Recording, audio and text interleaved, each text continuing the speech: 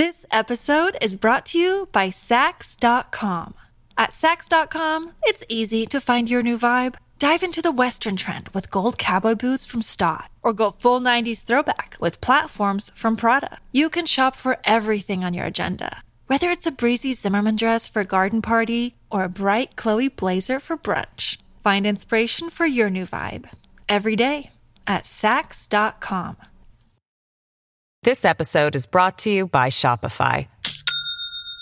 Do you have a point of sale system you can trust, or is it a real POS? You need Shopify for retail. From accepting payments to managing inventory, Shopify POS has everything you need to sell in person. Go to shopify.com/system, all lowercase, to take your retail business to the next level today. That's shopify.com/system. Hello, everybody. This is Marshall Poe. I'm the editor of the New Books Network. NBN listeners like to read books and buy them. So we thought we'd tell you that right now, our friends at Princeton University Press are having a remarkable site-wide sale. You can get 50% off books, including ebooks and audiobooks, with the code 50, F-I-F-T-Y, at checkout until May 31. You can save some real money on Princeton University Press books. I encourage you to go there and check it out. Welcome to the New Books Network. Welcome to the New Books Network. I'm your host, Roberto Mazza, and today, for the series Middle Eastern Studies, my guests are Professor Salim Tamari, Professor Issam Nassar, and Professor Stephen Shihai. They are the authors of Camera Palestina, Photography and Displaced Histories of Palestine, published by University of California Press in 2022, and available both in paperback and as an ebook in an open version access, which means everybody can access it for free. This book is very much about the photographic collections put together by Wasif Juwaria. Wasif Juwaria was a Jerusalemite Christian Palestinian that lived between the end of the 19th century and the mid-late 20th century. And he left us with an amazing and very important set of memoirs, but he's also known as a musician and a collector of pictures and photographs. So today, with the authors of the book, we're going to talk about the approach, how the book was born, and certainly the collections and the photographs that Wasif Juwaria collected. Welcome to everybody. And the first question I want to ask you, in fact, is perhaps starting with Issam, if you can tell us a little bit about yourself and also how this book came to be. And then we will follow with Salim and Stephen.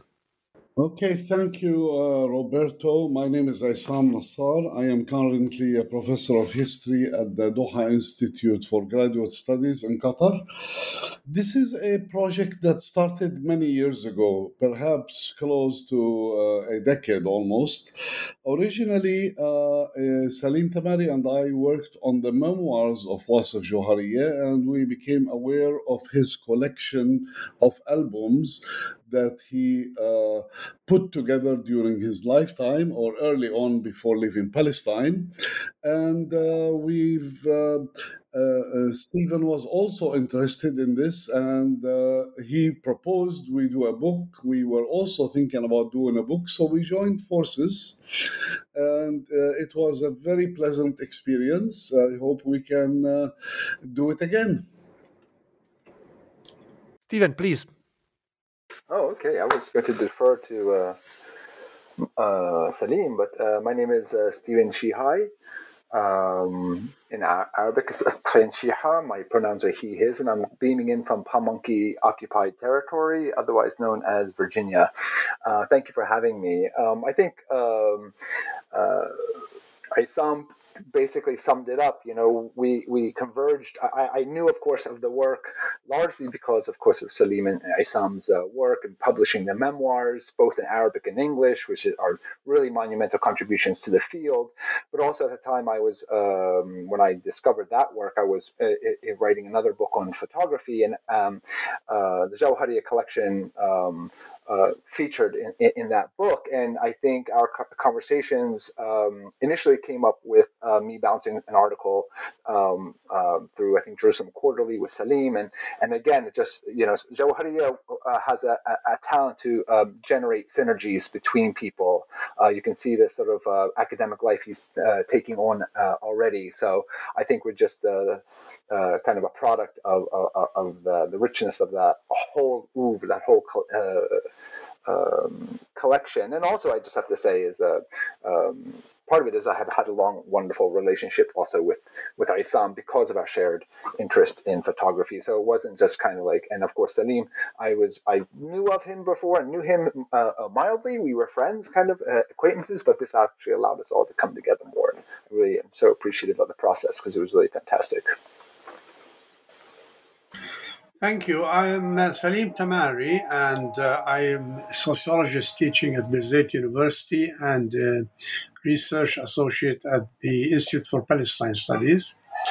As Isam and Stefan mentioned, we had a long association with the memoirs of Wasef Joharieh, who we worked on editing but more than 10 years ago.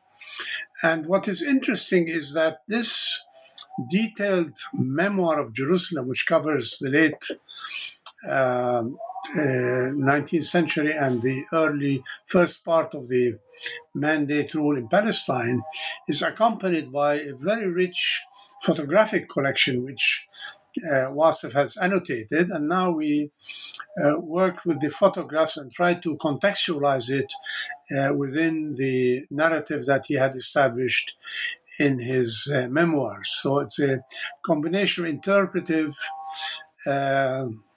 social history of Palestine and Jerusalem as seen through his photographic albums. So let me ask a question about sort of the question of pictures. So in the foreword, you make the very interesting and very important point that you do not just explore a collection of pictures, that these are the pictures of Wasef Joharieh, and we're going to talk about him later, but you are reimagining the visual records of Ottoman and British Palestine. So I was wondering, what does that mean, and actually how does that work? Well, I just want to, let me just set up Isam. Maybe you want to talk about actually just how you would conceptualize the concept of an archive, and then we can maybe build on that, because I think that's part of it is the foundational base of that question. Okay, well, for us, it was not just about pictures. Of course, looking at the each and individual image in the collection was amazing itself. Also, Joharieh managed to put together more than 900 pages in a total of 7 albums that he organized in some form of chronological sense. But we looked at this in various ways, and we each dealt with it in a different way. One way we looked at it is as constituting an archive put together about Ottoman and British Palestine, particularly Ottoman and British Jerusalem, though sometimes it goes outside of Jerusalem. So we raise questions about the archiving issue of archive, and how do we think of archived images and their role. And at the same time, we looked, at least in my chapter, I tried to look at the issue of narrative. Since they are an organized album, what sort of story put together in all of these images do they tell us? And of course, there are other questions that we raised, but perhaps my colleagues would each address how they raise the kinds of issues relevant to the albums. Salima, so I just, I think that's, you can see why I wanted Isam sort of tee us up for that, right? To think about the archive as a sort of like body of knowledge that is actually sort of always only in relationship with how we produce knowledge and how we produce meaning. So this sort of, archive as this sort of like constantly collecting thing, and also thing that sort of moves around and expands and contracts. So I think for me, to center the idea that the visual, let's call it the visual archive of the late Ottoman period and the Mandite period, is also an archive that becomes a body of work that we can think about how we produce knowledge, right? And how we can listen to how knowledge is produced through both the collection and the sort of organization of that knowledge by the folks who did it, but then also our interaction with it, right? So I think it's really important for us to think of this piece as both kind of like a collaboration with Jawhariya, right, in producing the sort of an exercise in producing what Arab knowledge might look like, right? So I think I don't know if that's too abstract, but I'm just thinking about, again, how a whole new generation of, let's call them late Ottoman scholars, and in particular the Arab provinces, are re-engaging this sort of archive, and in doing so kind of completely have reimagined over the past 30 years what the late Ottoman period has looked like, precisely because it's sort of new approach to how we conceptualize our interaction with the archive. Well, there are two levels of archiving that was involved in this work. We have to remember that Wasif is extremely chaotic in the way he narrates his own life and his relationship to what was happening in Jerusalem at the time. So we had to impinge some kind of order on it, which actually existed in the photographic collection, because photographic collection is thematically organized. And what is brilliant about it is an extremely detailed index of what appears in these images and how they correspond to his own memoirs. So he did have a kind of conceptualization, but as I mentioned, it was extremely chaotic, and we had to reorder it in a way to give it probably more chaos at the end. We tried to give it an order, but I don't know to what degree we succeeded.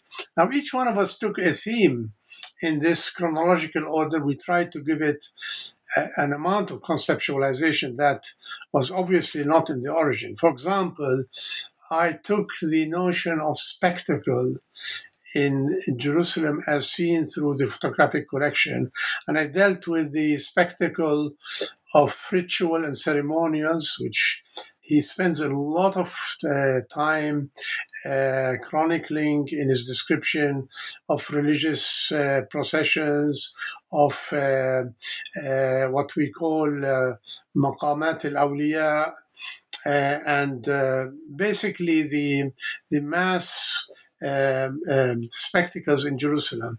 And then I went through a very important observation that he makes about dramatic spectacle, which fills a lot of his memoirs, which is the concerts, the musical concerts that he was attending and he was participating in, and then his description of the cinematograph, which was just beginning to be shown in Jerusalem, his description of Khayal al-Dhil, which we call Karakos, or I think in English it would be called Shadow Theater. And that's a very rich material which you only find in Wasif Jawhariya. For example, his use of text in which the shadow theater, which preceded modernist theater, people actually displayed the conflict between rural and urban, between peasants and landlords, between rich people and poor people.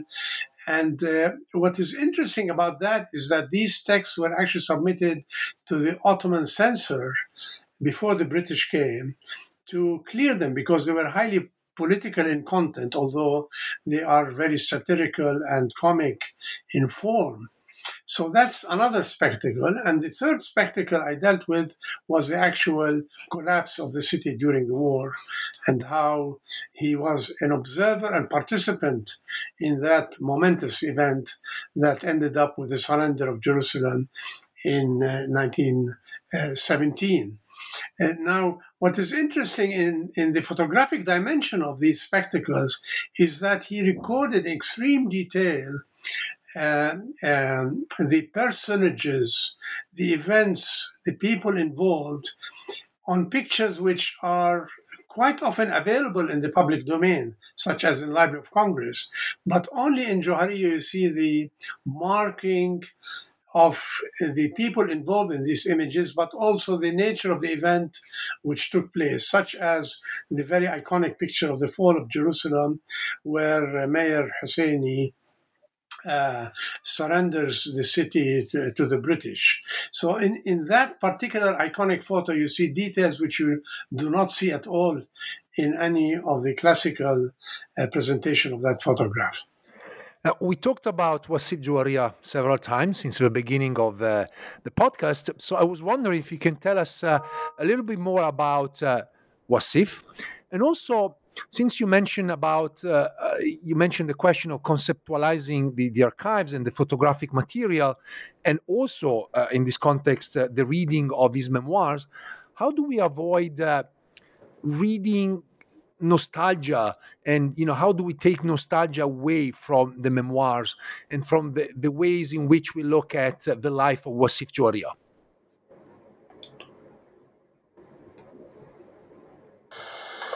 Yeah, I'm happy to jump in on that. I have a lot of strong feels about melancholy and nostalgia, and I think Salim kind of teases out also what melancholy can look like, but without necessarily falling back into the political traps of nostalgia, right? Because in the end, I really want to focus that this book, for me at least, and I think my co-authors would definitely agree that this book is about disrupting settler futures and about the naturalness of the settler colony. And nostalgia, what that does is it only sets us back, fixed in a particular time, and does nothing to disrupt the settler futures that are not necessarily inevitable if we know how to center Palestinian lives. So I think what nostalgia can be retooled to do, and I think Salim does this with a great reading of Melancholy, is to think about multiple temporalities, right? In what ways does this archive, does this Johariya's work communicate certain things at the same time that cut through different histories and exist in multiple points of history at the same time. So there's this chaotic, again, as Salim said, there's a chaotic sort of element about how this is organized, but also like a hyper disciplined organizing in an index. So, what we have then is when we think about, for example, the Intifada Barak or something like this, right? And then how can we think of that in a particular moment that also exists now when we think about an Intifada in Al-Aqsa, right? How can we look at this piece as cutting across time in multiple temporalities? And I think that's where that's what fights off the sort of regressive nature of nostalgia. Well, I'd like to get in on this and add, I agree with Stephen completely.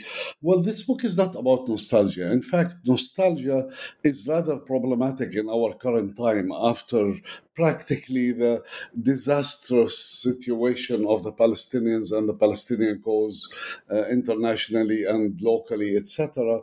It seems like people are resorting to this kind of nostalgic vision of the glorious past before we lost Palestine. That's not what we do. What we do here in this book is we take images produced in certain times by certain photographers and then collected to tell a story by Wasif Johariya. And we rethink these images either individually or collectively in order to sort of look into the time period and its sort of complexities.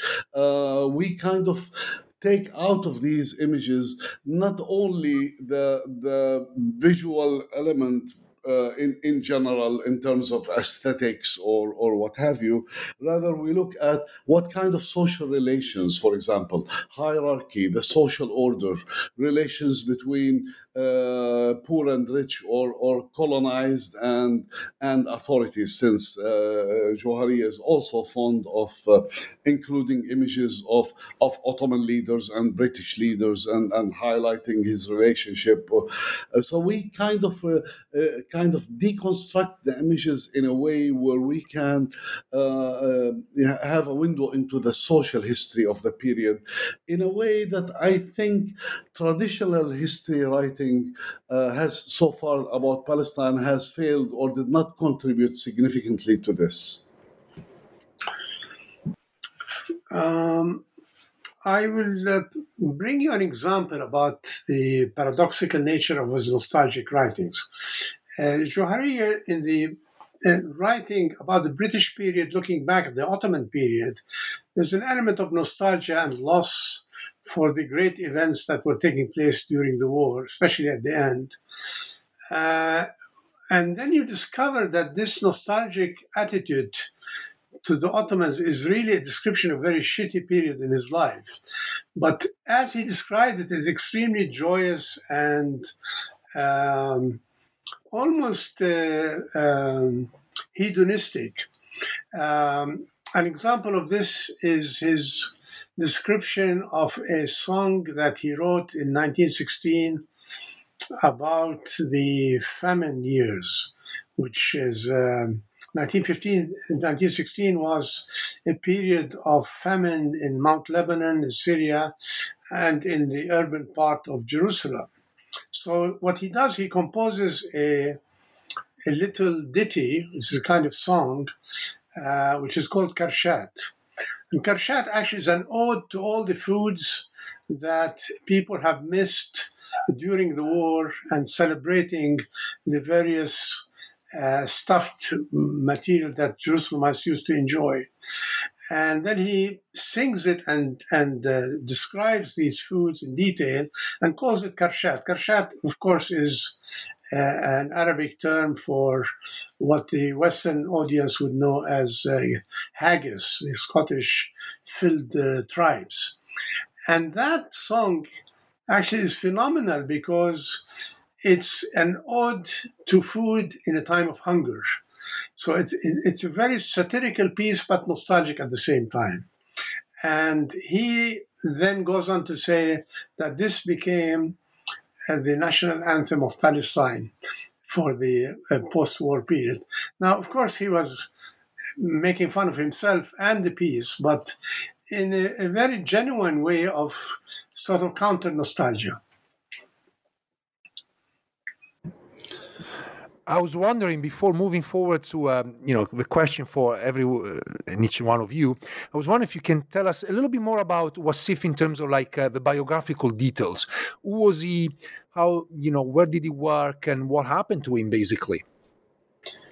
I can start with that if my colleagues would allow me. Wasif is a very intriguing character. He spent most of his life seeking patronage by the big potentates of Jerusalem, especially the Husseini family.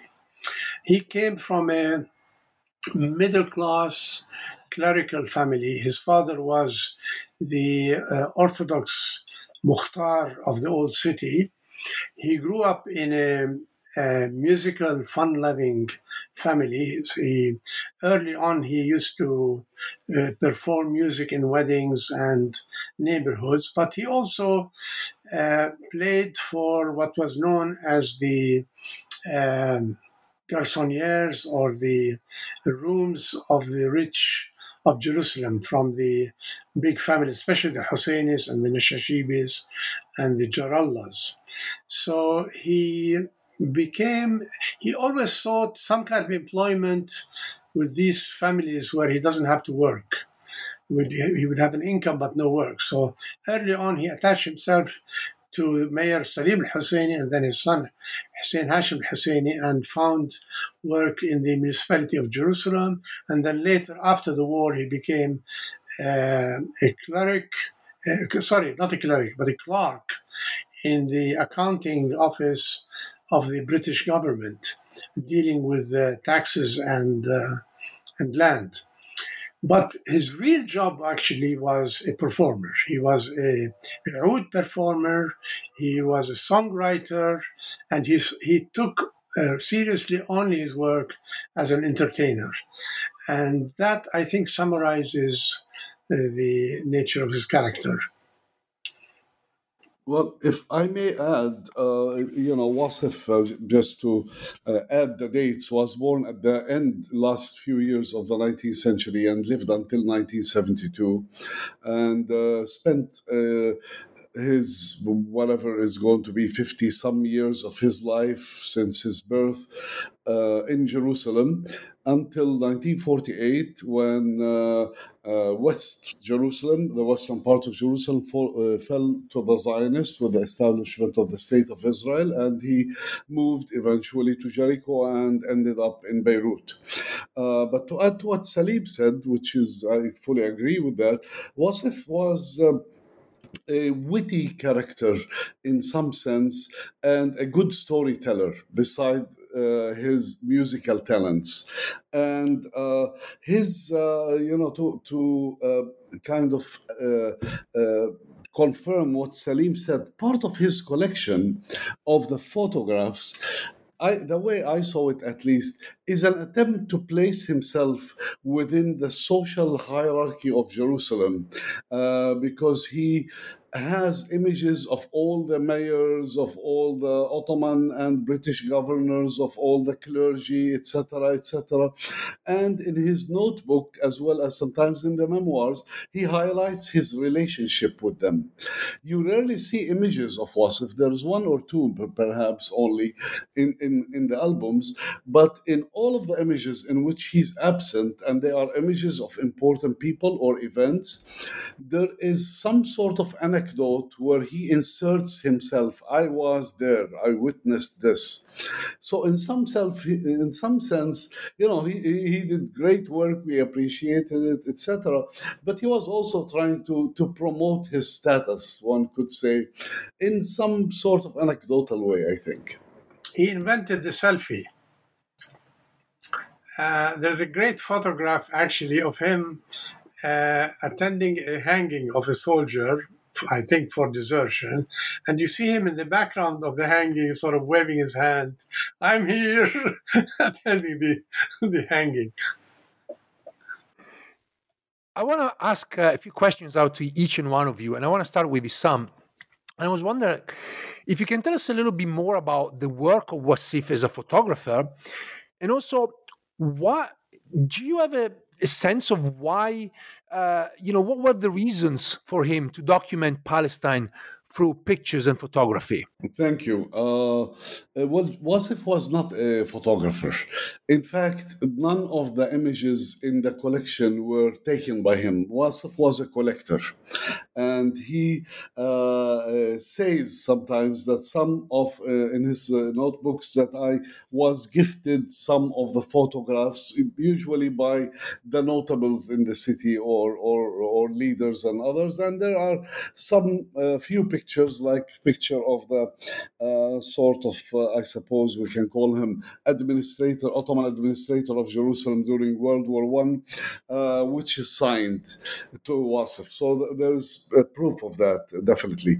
At the same time, the rest of the collection are largely, there are some pictures we could not identify because Wasif did not keep a record of who the photographer was, but many of the pictures are known either in the sort of carte de visite, postcard, that they were available in Jerusalem, photographs by known photographers like Khalil Raad or the American colony photographers. But he acquired these images in order and used them in a way to tell his own story or the story of his own city, in this case, the story of Jerusalem. And why did he collect? I think it was part. I mean, he doesn't state that clearly, but since he left us his memoirs, I think it was part and parcel of his larger project, which he called the Johariya project or the Johariya collection, where he left his memoirs, but also tried to leave a series of albums that might go along with the memoirs. I mean, perhaps he thought they will go along, and they go along well, but they don't correspond exactly to the memoirs. They were a project that he worked on at a different time, it seems. So it's part of him, I mean, he started. The interesting part is he started this project. He states that it started in 1924. So it did not actually start after the fall of Palestine, after he became refugee, looking back and remembering his days. But it was at the time of the events, in most cases. In some cases, of course, he looks at Ottoman period, but collecting the images afterwards. But even when he does that, starting in 1924, where the Ottoman Empire itself disappeared, it does not exist, he still includes the images of the Ottoman period with a sense as if they were from the time. For example, he dedicates the first album to the Sultan. His Majesty the Sultan, which we know from his memoir that he resented Ottomans, especially the conscription, and he was jubilant about the end of Ottoman rule in Jerusalem. But yet, when he talked or inserted images of Ottoman leaders, he made it appear as if this was an official Ottoman album produced by the state somehow. Out of curiosity, I know it's not in the book, but I was wondering if there's any sense about the cost of collecting pictures. What is an expensive business back then in Palestine? Well, I maybe Stephen knows, but I think it must have been, because it wasn't as widespread, especially early images. He must have spent a bundle on it. But maybe Stephen has more sense of the economics of the process. That's a great question, and I think I don't know. It's hard to track the political economy of visual production at this time. I think what's important is that question kind of alerts us obviously to Johariya's class position, right? And I think that I'm not, as they say in Arabic, calculating his calculations to see how much he has and see how much he has in the bank. But he did have enough to be a collector, and I think it's really important for us to sort of think about like the relationship between his collection of photographs, but then also those sitting alongside other artifacts, right? Because he was collecting, musical instruments and furniture and sort of all these things. He actually specifically does say that he intentionally is establishing, or had the desire to establish, a national museum, right? Influenced by the Governor Store. He actually says this, and I think it's really important because, this is what I mean, where Palestine becomes complex, because in any other context, someone would have been thinking about how you have this petit bourgeois, person from Palestine, imagining what a national identity looks like, right? And I think that's what he's to some degree. We're always looking at Palestine through the disruption of the Nakba, through this cataclysmic thing, and seeing it as a sort of a trajectory. But he was living in Palestine at that moment, thinking about, in a colonial context, about Palestine, about what that constitutes his social life, and all of his objects, whether it's which the photographs or the artifacts, or he puts these in relationship with them. He says how he puts them in relationship with one another in his mathaf, in his little museum in his house. And what's fascinating is what happens to these photographs is they're the only objects that survive the catastrophe. So somehow they become infused with a sort of magical sort of power to tell us about a certain moment. But as they were being deployed, he's right there. He's just kind of thinking about what it is to be Palestinian, what constitutes the social life that he lives, which is what his whole narrative, his whole oeuvre is about, really about, narrating the social life, the lived social life of Quds and Palestine. Yeah, I would like to add what Stephen mentioned is very significant to think of Wasif as a collector, not only of artifacts but of musical instruments. He had a small museum which contained probably one of the largest oud and musical instruments collection in the country, maybe in the region. And of course, he boasts a lot in his memoirs, but there is material evidence that this was true, because I found 2 articles taken from the Palestine Post of the period of the reporters visiting his museum and reporting how extensive it is. There is also evidence from the ethnomusicologist Robert Lachmann, the German scholar who interviewed and recorded the music of Wasif as a part of the repertoire of popular music in Jerusalem at the time. So there is some evidence that as a collector he had a substantial weight of preserving this material before the collapse of 1948. Issam, I want to ask you something about the chapter Visual Interlude. In that chapter, you discuss the gender question, and while women were certainly underrepresented in Wasif albums, I was wondering if you can tell us more about the women in those photographs. Yes, generally speaking, women were underrepresented, but they were not absent. For example, he has a few photographs of the demonstration of the Arab women that took place in 1929 in front of the office of the High Commissioner for Palestine, and he names all those present. And I'm trying to remember. There was trying to remember their names, but they were all, Nabiha Nasser, I believe, who is from the family that established Birzeit University, Matil Mughannam, who was a woman activist in Palestine.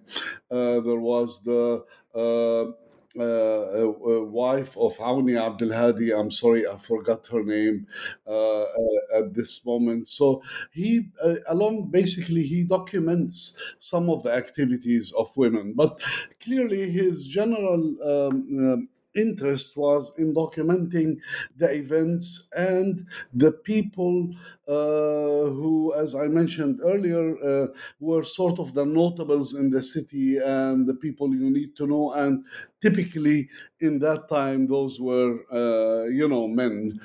Perhaps still continues to this day in some form or another, but it was definitely in that time the men. But he seemed to be, still managed to insert images of women here and there. That's one. But the other element, he had a fascination with some of the women artists that visited the region, like the Badia Masabni, the famous Lebanese Egyptian dancer. He had the fascination with Asmahan, the singer at the time, Syrian, who was famous in.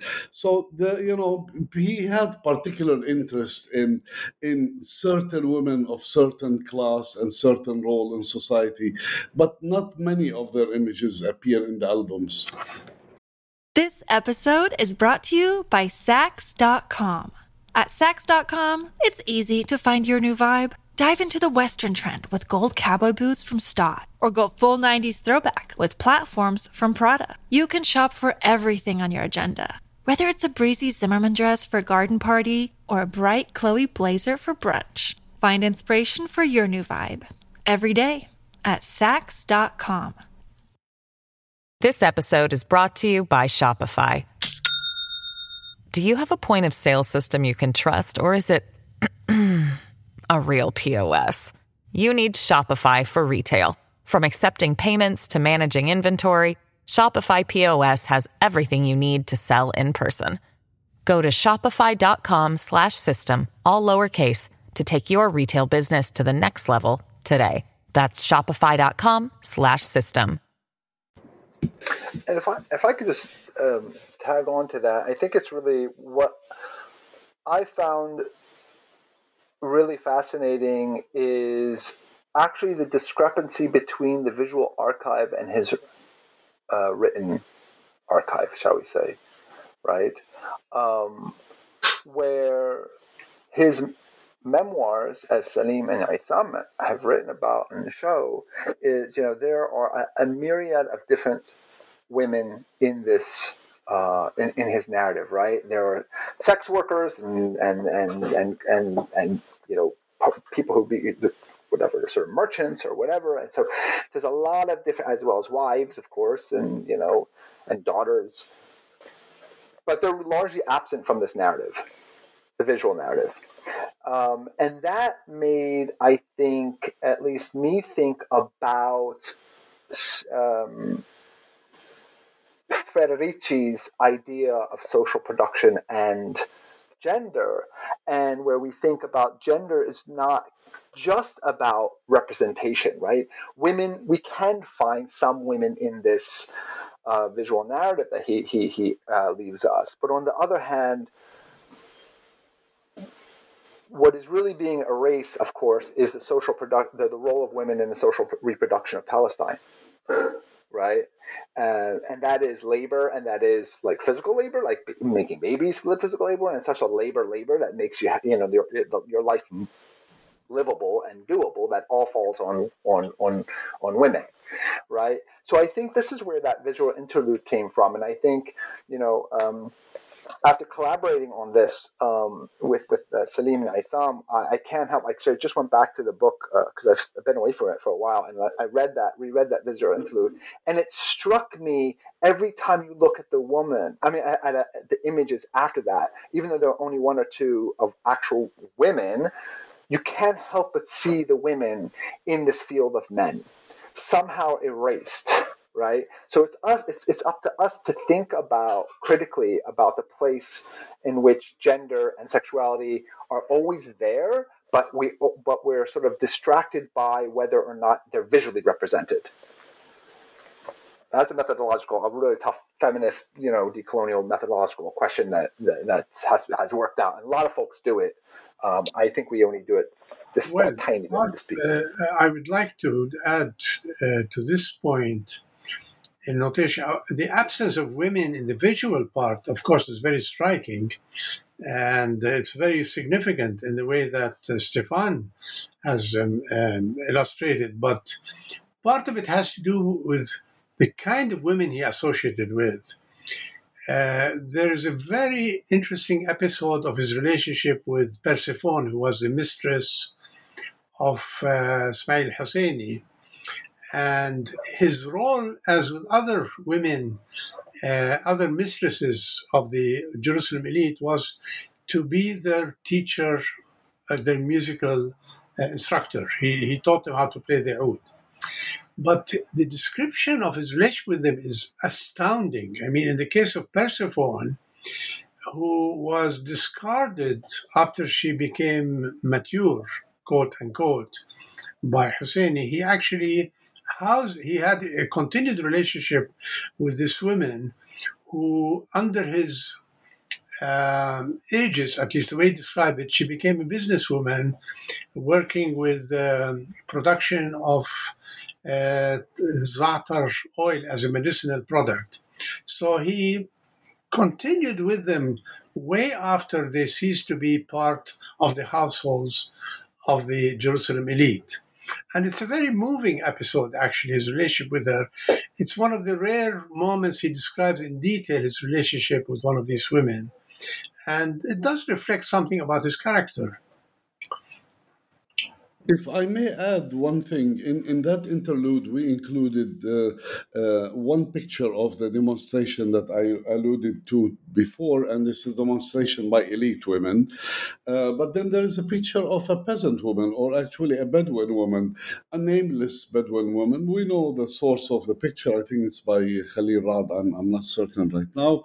But and in that sense, we have a representation that's almost Orientalist. There's a level of self-orientalizing. So here we are. I have a Bedouin for you in the collection, but she's nameless. She doesn't represent anything. She's not important. So it's almost like as if he's including people's types, the way the European photographers used to include those in their books about the Holy Land. But again, the number of women that appear in the pictures is very, very limited in that sense. Salim, I would like to ask you something about the work produced by Wassif. He produced music, he collected pictures, he wrote a memoir.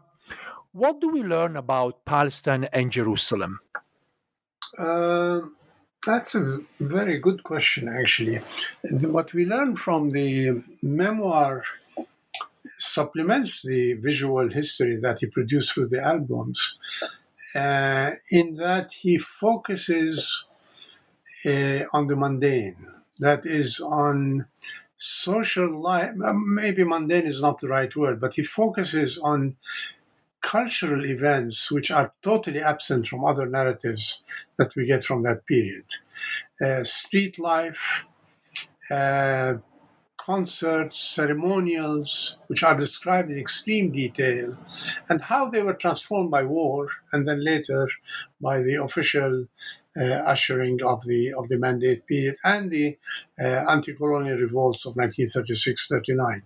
So instead of focusing on the political aspects, he focuses on the underlying shifts in people's behavior, people's attitude, the way they partook in picnics, in processions, and so on, and his own involvement in these events. So his own life actually is a reflection of the great transformation which took place in Jerusalem, and he's very cognizant of this. He as Sam said, he inserts himself in these events as if he is intruding, but actually the end result is we see a very panoramic view of these great events, which of course is neither chronological nor thematic, but it's presented as vignettes.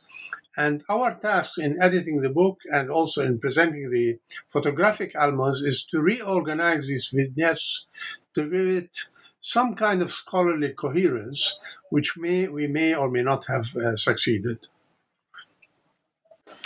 I want to move to Stephen, and I want to ask you something about the chapter, which I really loved, and starts with this sentence: "The Orientalist photographic archives is a stolen archive." And I was wondering if you can take us through what this means for Palestine.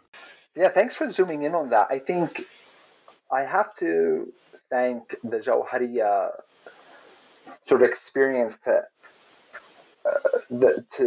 for having allowed me to have this realization, right? Because all of us have always done with Orientalism for forever, and we think of it as objectifying, et cetera, et cetera. But then I realized in this process that that obviously folks have written that photography is one of many apparatuses of colonialism, and it becomes a colonial mode, however, also of extraction. So I'm thinking about what is it that has been extracted, what is it that has been stolen, right?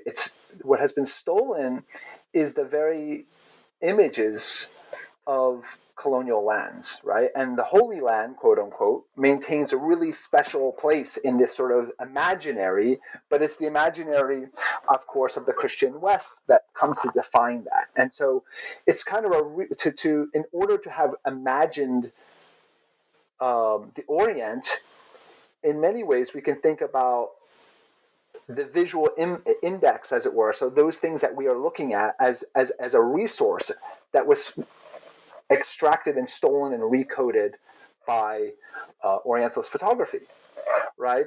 So, but what made me think of that is actually the way in which Jauhariya, as we said, who's not a photographer, who's a collector, and most of his collection is actually, Orientalist images and expatriate images, right?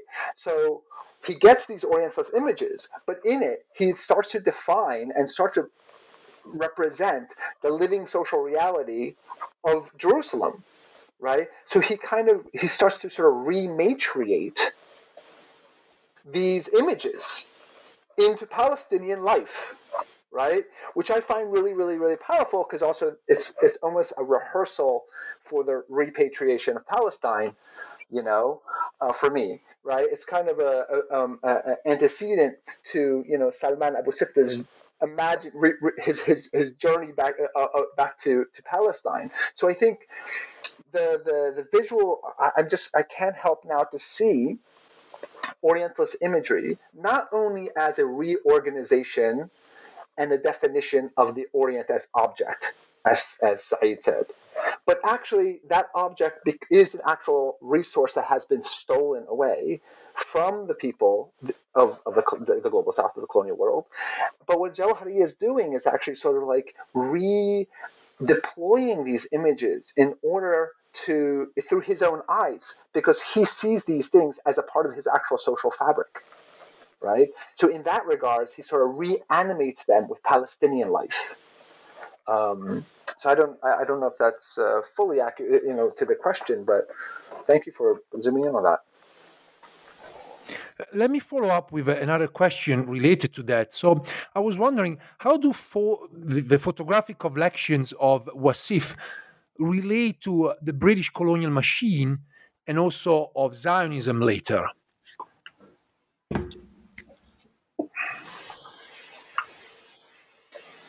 I mean, that's a complex question, right? Because we know that at one level, when we as scholars, we want to go back, we want to go and find, folks from these colonial periods, and we want to see them sort of as like awesome militants who are going to give us every line that we need, right? But when we look at Jauhariya, he's a typical sort of Arab, he's a product of Arab modernity, and he's very much a sort of petit bourgeois, Arab, and there are certain identifications that he has with the colonial regimes. He has friends within the colonial regimes, right? He's out, having dinner with them, going to, theater with them or whatever. So I think it's our kind of role to think about, like, what is the effect that this archive gives us, that allows us to sort of see how what he's doing is actually creating a particular sort of life world, or representing a particular life world that will negate the Zionist project at that time. What's amazing is like Zionism is not represented in this oeuvre. It's not. Well, maybe because the Zionists are irrelevant. They haven't won yet. Zionists are irrelevant. They're just a bunch of freaking, invaders who are like around. But, there are very few images. I don't think there are any images of any European Jews in this. Maybe one or two, but they're really as extensions of the colonial regime. So I don't know if that fully answers the question, but I think he's obviously connected to the national bourgeoisie, who have their own little, national project. But he's not this like revolutionary in many ways, even though he does represent some of the demonstrations that are happening at the time against the colonial regime, including the women's demonstration. And you can, maybe Aysam and Salim can also talk about, the revolts of 1929 and that are also represented. Well, I'd like to add something. Salim, do you want to go ahead? I just wanted to add a small corrective to what Stefan said. There's a very strong Jewish component in his narrative, which is not related to Zionism, but to the existence of many craftspeople, musicians, and community leaders with whom he had very strong relationship. In his musical band, there was a number of singers and players that he describes in detail. He was close to the Sephardic Jewish community, people like Eliashers and Toledano, who were active in the Ottoman Red Cross Society. He mentions the famous Leah Tannenbaum, for example, who was presumably the mistress of Jamal Pasha. So there's a strong Jewish component of a period in which Zionism was still not coalescing in the country, but which was totally transformed later. And he mentions them in a very matter-of-fact part of the Jerusalem community and part of his own musical group. The other point about his relationship to the colonial regime, we have to remember this point is not highlighted in either the pictorial part or in the memoirs, but he was part and parcel of the mandate bureaucracy at the time. And he was there in a very sensitive role as a member of the secretarial department for taxation. So he was in a very critical position to observe how the British operated in order to create tax categories, land categories, which eventually played a big role in the transfer of land to the Zionists. And he does not mention himself as a resistor of that, but as an observer of what was happening. And he sees clearly how the British manipulation of the fiscal department he was involved in played a catastrophic role in the fate of Palestine. I'd like to also add something. Go ahead, Stephen. Let me just clarify one point, and sorry, I just wanted to clarify, and I'm sorry if I was unclear. I was referring to the Jewish presence in the visual narrative, which they're not. When in the written narrative, I agree with you completely, Salim. But I just also wanted to say that I was thinking about again how a visual narrative is constructed, and the absence, or I would say the irrelevance of the Zionist project within that narrative, that visual narrative. Yeah, but in the visual narrative, we see, among the pictures of the clergy or religious leaders in Jerusalem, he includes the Sephardic rabbi of Jerusalem. He also includes images of the tragic events that took place in 1929 in Hebron, in which native Jews or Sephardic Jews, native of Hebron at the time, were slaughtered and ended up in their removal from the city by the British. So he does cover to some extent. But I think back to your question, Roberto, that images that he uses were widely available and often used by what we consider Orientalist kind of literature, and were also used by the Zionist literature. But his ability to give us certain insights in the images sort of pokes a hole in the dominant narrative of colonialism, British colonialism and Zionist colonialism. For example, the image that Salim talked about early on of the surrender of Jerusalem, it's an image that was published in the London Illustrated News few days after the fall of the city, appeared in numerous books, historical books and pictorial books by Zionists and by British. And often this image appears with the name of the two British soldiers, and the caption would say that I forgot right now their names, but the two British soldiers and the mayor of Jerusalem and others. But WhatsApp gives us details of each and every person in the picture except for the two British soldiers.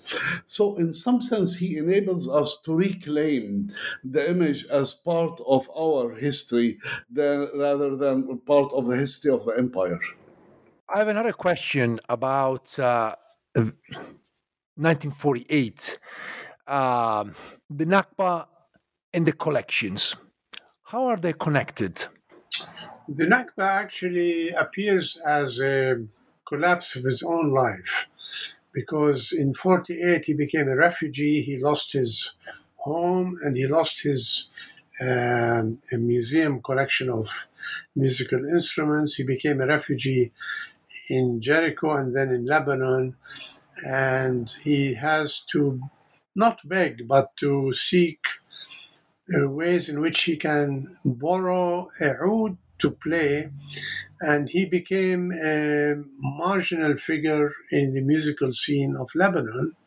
Luckily, he sought some kind of employment in the Lebanese radio station and used to perform a number of times in Beirut radio.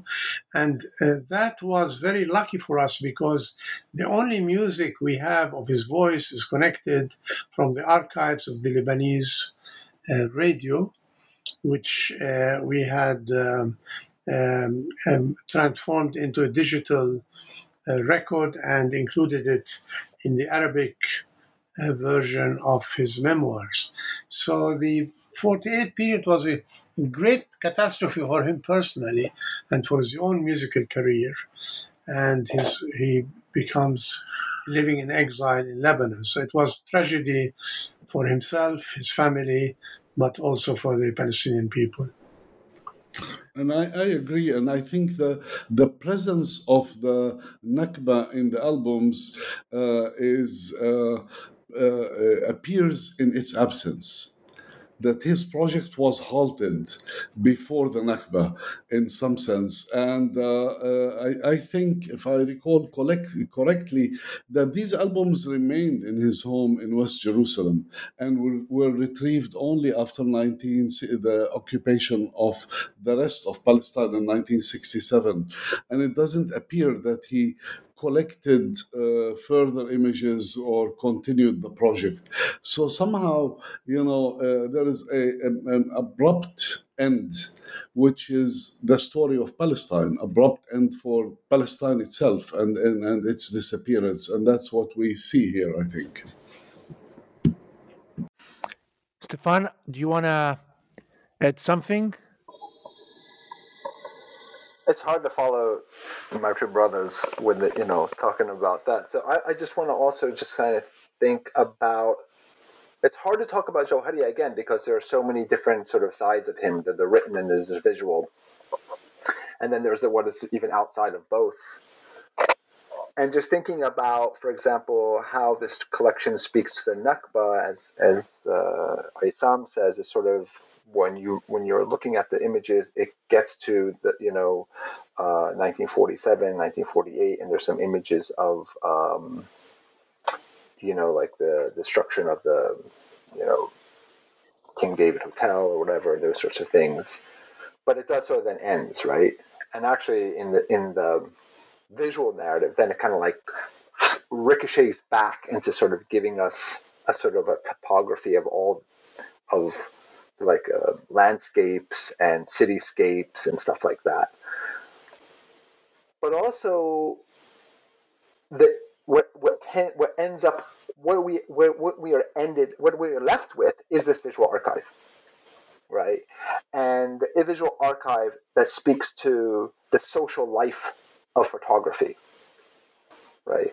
So the social life of photography. So what Jawhariya does with this image, with his oeuvre, is he allows us to see a living Palestine, but also it's this archive that travels, that can't be captured by the Zionist state, right? It is. I mean, he ends up leaving this as a whole great story about it. Salim and Aysam tell us about it, of it being left in the wall, hiding, and someone has to go get it, and they pull it out, and he ends up saves his collection. But it's actually those surviving images that tell us that there is this thing called Palestine, and the Palestinians are still there, right?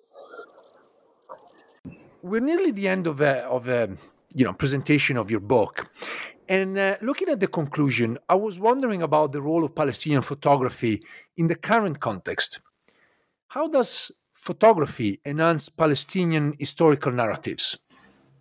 I am a parasite in this collection, and because I have with me these two great photographic historians, so I will yield to their own assessment of this question. You want to go, Well, Sam? Yeah, Isam. Well, I'll say something quick. Well, photography became an important element in the struggle during the heydays of the Palestinian Revolution, PLO, and the production of posters and etc. And it continues to be a part of documentation of the treatment of Palestinians or demonstrations, arrests, etc., etc.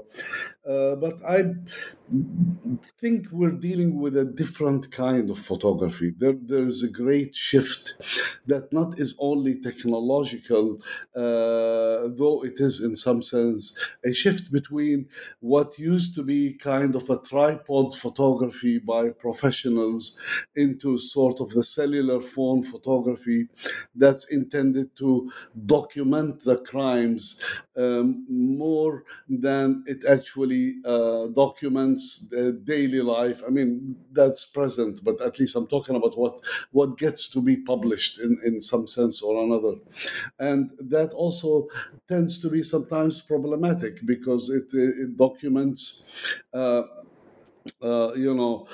various elements in certain ways, but compared to Western documentation, journalistic documentations of the events, journalistic documentations, particularly by Western newspapers and other sources, tend to look for violence only and tend to kind of reproduce the image of the violent Palestinian rather than the Palestinian who's colonized and subjected to brutal treatment and harassment.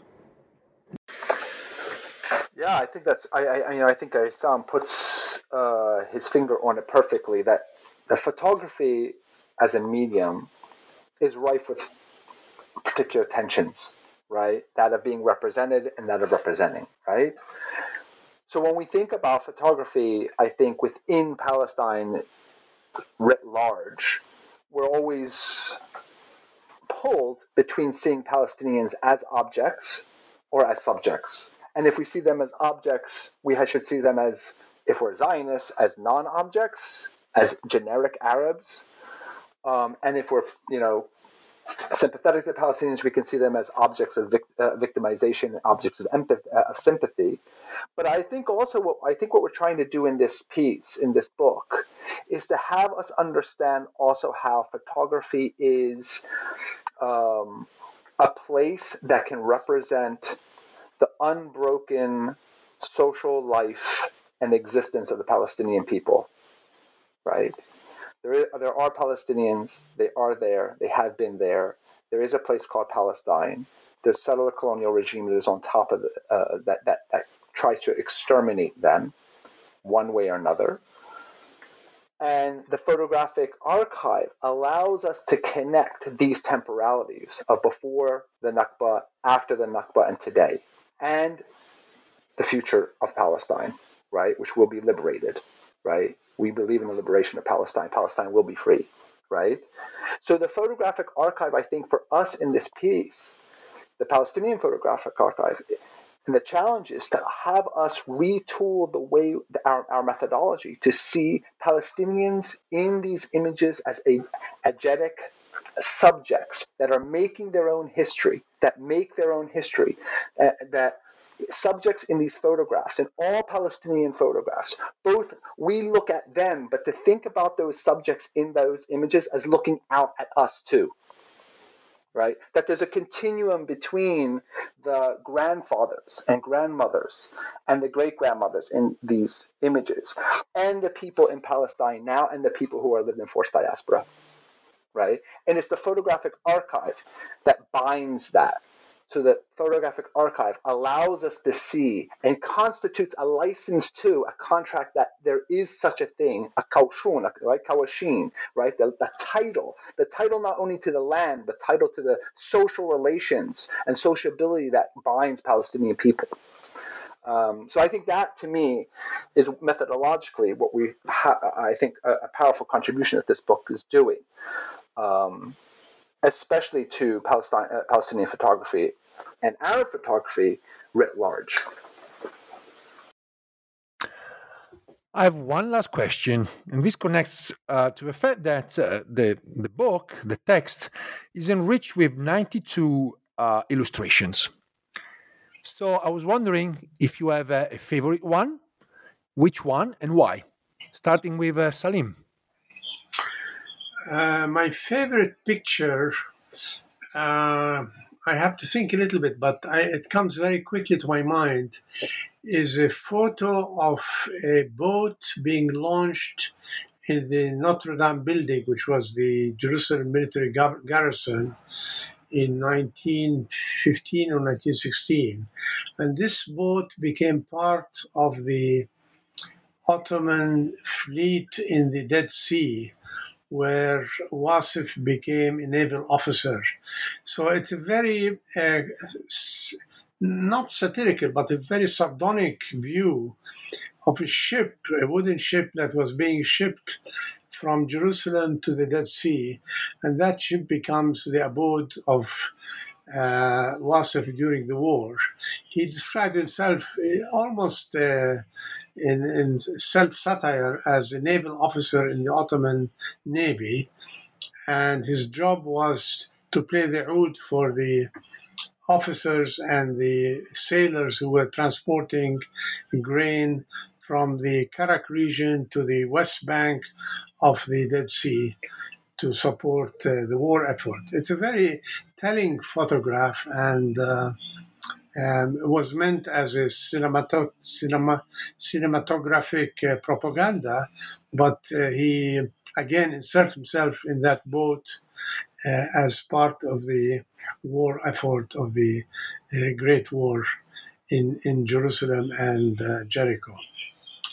Issam? Well, it's hard, of course, to say which is my favorite, but one image that comes to mind is the image of the cafe outside of Jaffa Gate. It's called Al Ma'arif, and there are a few reasons for that. It's not the greatest picture, but it's visually, first of all, this is an area in which that entire section of the city was destroyed. First, between 1948 and 1967, it was no man's land. And then after Israel's occupation of the rest of Jerusalem in 67, it was kind of a buffer zone between Jews and Arabs, later on to become a major highway. So that building completely disappeared. And then if we look at what was that building, it was a cafe in which they performed theatrical events and storytelling, and so in some sense its disappearance is symbolic of the disappearance of an important element of the social life of Jerusalem as a Palestinian inhabited city in some sense. So that's why I probably would say that's one of my favorites. Issam and Salim have a lot more discipline than me, I think. It's hard to pick a favorite, as they said. I mean, part of the work that I did that brought me in contact with Salim and Issam is actually how I talked in earlier work about what Jawahiriya does, is he puts like the images are already in relationship with one another, right? So this Husseini is related to that Husseini who has this relationship with this Husseini, and there's Abdul Qadir in there, and there's somewhere, and then that brings us to Musa Qadim, and one of my favorite pictures, and this is where he's actually getting killed basically in the police riot in Jaffa, which is like it must be one of these like first like sort of documentary riot, police riot murders documented in real time, where he's a very small person getting beaten and dies three months later. I think that's such an important picture, but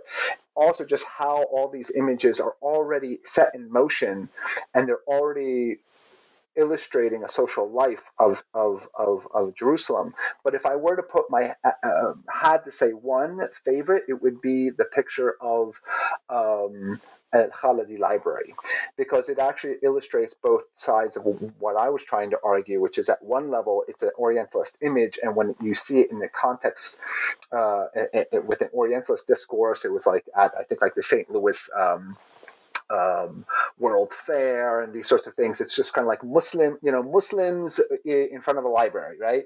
But then we learn when we scratch a little harder what this is. It's not some ancient repository. It's actually very much a product of the Nahda.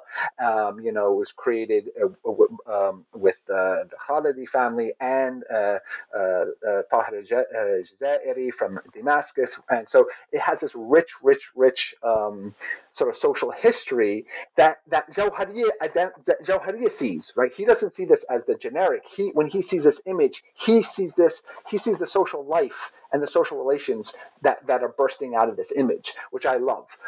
So it's kind of illustrative of sort of the dual vision of the indigenous Palestinian vision and that sort of answers back to the Orientalist objectifying vision. These were Salim Tamari, Issam Nassar, Stephen Shiai, authors of Camera Palestina, Photography and Displays Histories of Palestine, published by University of California Press in 2022, available in paperback and also as an ebook, in fact, as an open access book. Salim, Issam, Stephen, thank you so much. Thank you for having us, Roberto.